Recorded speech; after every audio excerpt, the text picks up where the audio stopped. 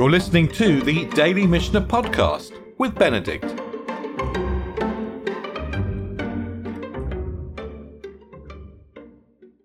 We've succeeded in completing the tractate of Rosh Hashanah before Rosh Hashanah. And in order to do that, we have moved away slightly from the global cycle. In the global cycle, and for that matter, in the order of the tractates in the Mishnah of Beytzah, which is the Mishnah of the egg, actually comes before the Mishnah of Rosh Hashanah. The order of the tractates in the Mishnah seems to be in descending order of size, or in descending order of the number of chapters. So there isn't a rational explanation. And that's why, by the way, we decided to swap them around to study Rosh Hashanah before Beytzah. From a rational point of view, well, you can judge whether this is the right order to deal with it. But the Mishnah of Beytzah is called often in some of the commentaries the Mishnah of Yom Tov, of festivals. And it really focuses on food. I wanted to begin just by bringing you the introductory words of a Mishnah from Megillah, from the Mishnah of the Scroll of Esther, which we're going to come to in a few weeks' time. And in the first chapter of Megillah, the Mishnah declares, Ein ben Yom Tov l'Shabbat ele ochel nefesh bilvad.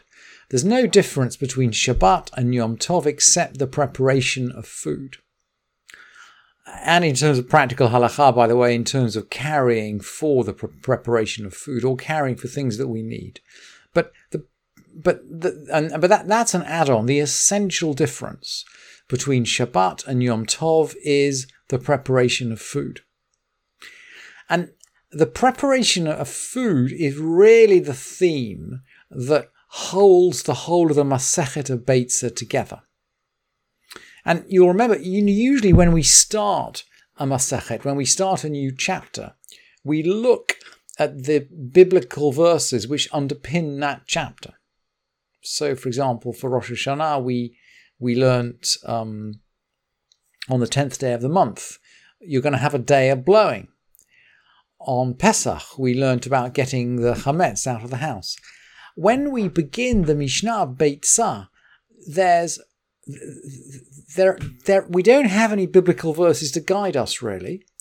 And the best principle, well, there are two principles we can go by. One principle is that we are really following the preparation of food.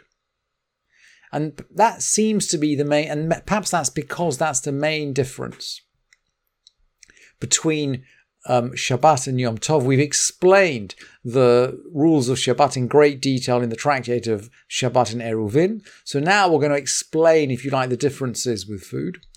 And another key to the tractate of Beytzah is the whole question of muktzah. And the Rambam, in his commentary on the first Mishnah, will present this actually as the key to the tractate. But before looking at the Rambam, let's just have a look at the first Mishnah. Beytzah means egg, and the tractate begins Beytzah shenolda b'Yom Tov Beit Shammai omrim te'achel uVeit Hillel omrim lo te'achel. An egg laid on Yom Tov. Beit Shammai say it can be eaten, and Beit Hillel say it cannot be eaten. And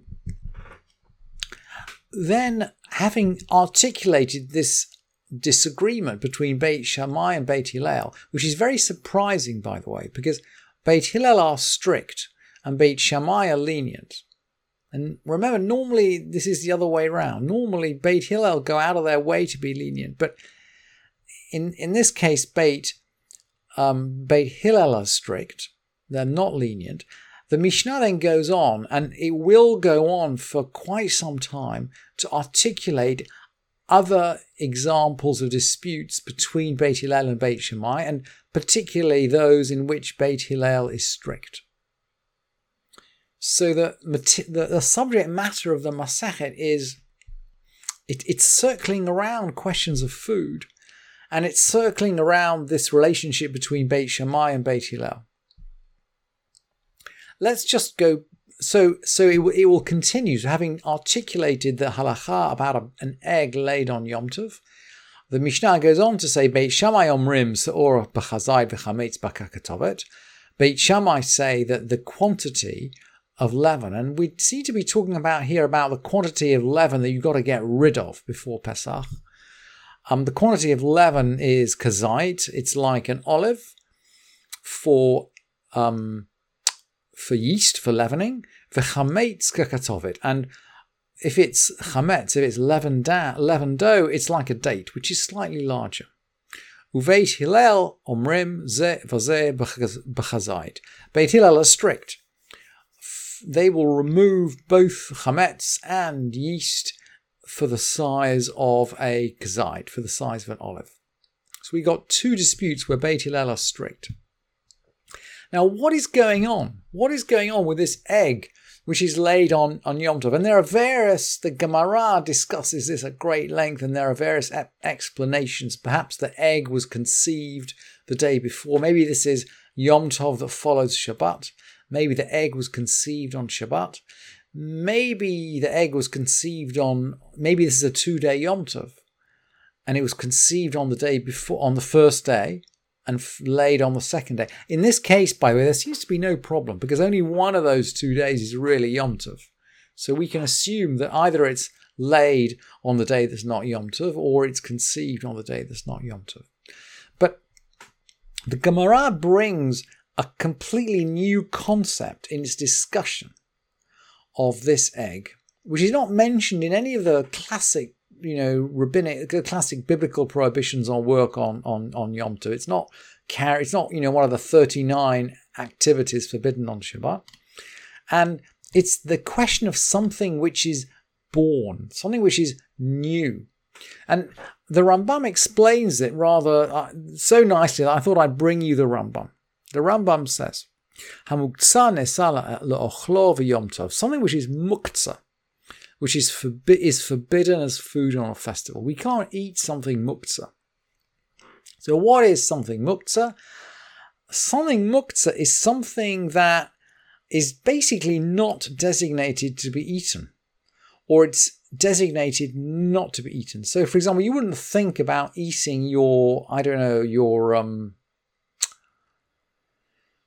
you wouldn't think about eating a piece of paper that's used for writing.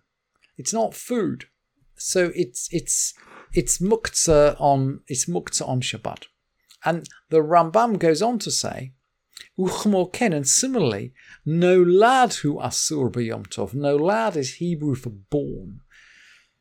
Similarly, the Rambam says something which is born is forbidden on Yom Tov. And why is that forbidden? Why is nolad forbidden? It's forbidden because it wasn't thought of. It's like fruit falling off a tree. So in other words, just like we wouldn't eat something unless before Yom Tov came in, we designated it as food. If this object didn't exist before Yom Tov came in, we couldn't possibly have designated it as food because it didn't exist. It's like fruit falling off a tree, in his words. It's just, it didn't exist. And so it's forbidden because it didn't exist.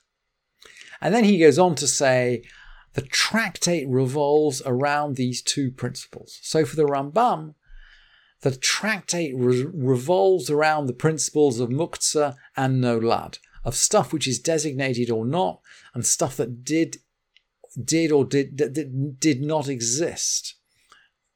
Did not exist when Yom Tov came in. Something that sort of came into being on Yom Tov. So those are the principles for the Rambam that the tractate revolves around. And, they're slightly different to the principle of food, which I just articulated, but kind of a similar cluster of issues. And of course, the Rambam agrees that we don't have an overriding mitzvah or an overriding verse to to organize the tractate around. He's actually organizing the tractate around rabbinic principles. And then he goes on to say that if the chicken is actually kept to lay eggs alone, So in other words, this chicken is never designated as food because it's never going to be slaughtered. It's an egg layer chicken. He says actually there's no argument between Beit Hillel and Beit Shammai that the egg laid is absolutely forbidden because the chicken is absolutely not designated as food. And then he goes on to say, look, the argument's about a chicken that was ready to be eaten, i.e. it was designated as food and then it lays an egg. So can we eat the egg or not? That, for the Rambam, is the question of this Mishnah. And then the Mishnah goes on to discuss other questions of preparation. So, Hashochet chayav of b'yom tov, Beit Shammai omrim yachpor b'deker v'yechaseh, u'Beit Hillel omrim lo yishchot ele im ken hayalu afar mukhan mibod yom. And we learned actually this Mishnah when we learned the Mishnah of Shabbat. Someone who slaughters a wild animal or a wild bird on a festival. And, we have a verse. It's from Vayikra. Ve'ish mibnei Yisrael minager agar b'tocham. Someone, if an Israelite or a stranger or a ger who resides among them hunts a bird, the blood has to be poured out. V'shafach et damo v'chisahu be'afar. That blood has to be poured out from the animal and it's going to be covered in earth. So the question this Mishnah is dealing with is not whether we can slaughter the animal on Yom Tov, because we can do things for food. That's the principle that we learned from the Mishnah and Megillah. There's no difference between Shabbat and Yom Tov except for food.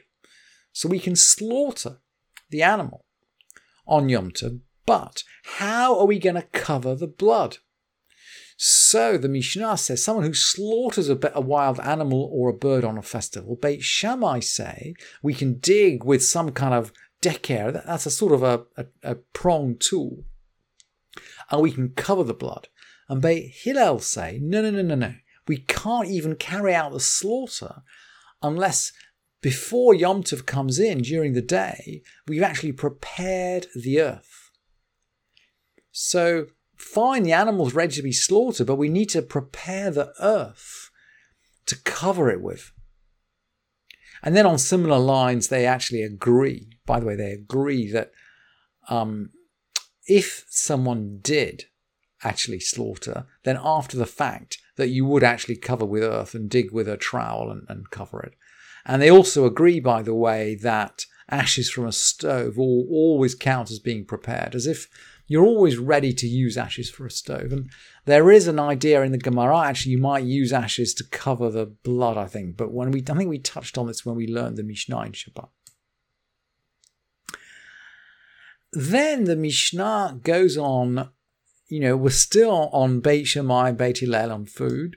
Beit Shammai omrim ein molichin et hasulam mishovach leshovach. Beit Shammai say we can't carry a ladder from one dovecut to another dovecut. We seem to be talking here about carrying the ladder inside a private property. Aval matehu mechalon mechalon. But Beit Shammai say you can incline it from one window to another. Uveit Hillel matirim. Beit Hillel let you carry this ladder around your own property. And again, the commentators agree that if we're talking about carrying a ladder in public, that is clearly forbidden. We're talking about inside an eruv here, so there's no question about physically carrying. We're going to carry in the eruv, right? We're not talking about the prohibition on carrying, but there's a question of maret ayin. There's a question of what people would think if we wander around carrying a ladder. I mean, if I see someone walking up the road with a ladder, I think, well, he's probably fixing his roof or fixing his windows. There's a implication that we're working on Shabbat or Yom Tov, and we won't carrying the ladder is forbidden for that reason. Either we're fixing our house or maybe we're fixing the ladder itself, but you wouldn't carry a ladder for a normal purpose on Yom Tov. But Beit Hillel being lenient here, Beit Hillel will allow you to carry it inside your own property, and Beit Shammai will say, no, even for purposes of maret ayin, for what people will think, the same issues apply inside your property as they do outside your property. And then, talking about the doves in the dovecote itself, Beit Shammai omrim lo yitol ela im ken niyaneh mibod yom. Beit Shammai will say, look, you shouldn't take them unless you've moved them around the day before. In other words, you've basically picked up a dove and said, oh yeah, I'm designating you for eating on Yom Tov. And Beit Hillel say, no, you can just stand up and say, look, this one or that one I'm going to take on Yom Tov. And as long as you basically make some verbal declaration before Yom Tov comes in, after Yom Tov comes in, you can climb up on your ladder and grab a dove and slaughter it. And that might be your meal on Yom Tov. Because, of course, in the time before the invention of the refrigerator, you really did need to slaughter for fresh on Chagim, on Yom Tov, if you were going to be able to eat and enjoy yourself on Yom Tov. Thank you for listening to this edition of the Daily Mishnah Podcast with Benedict.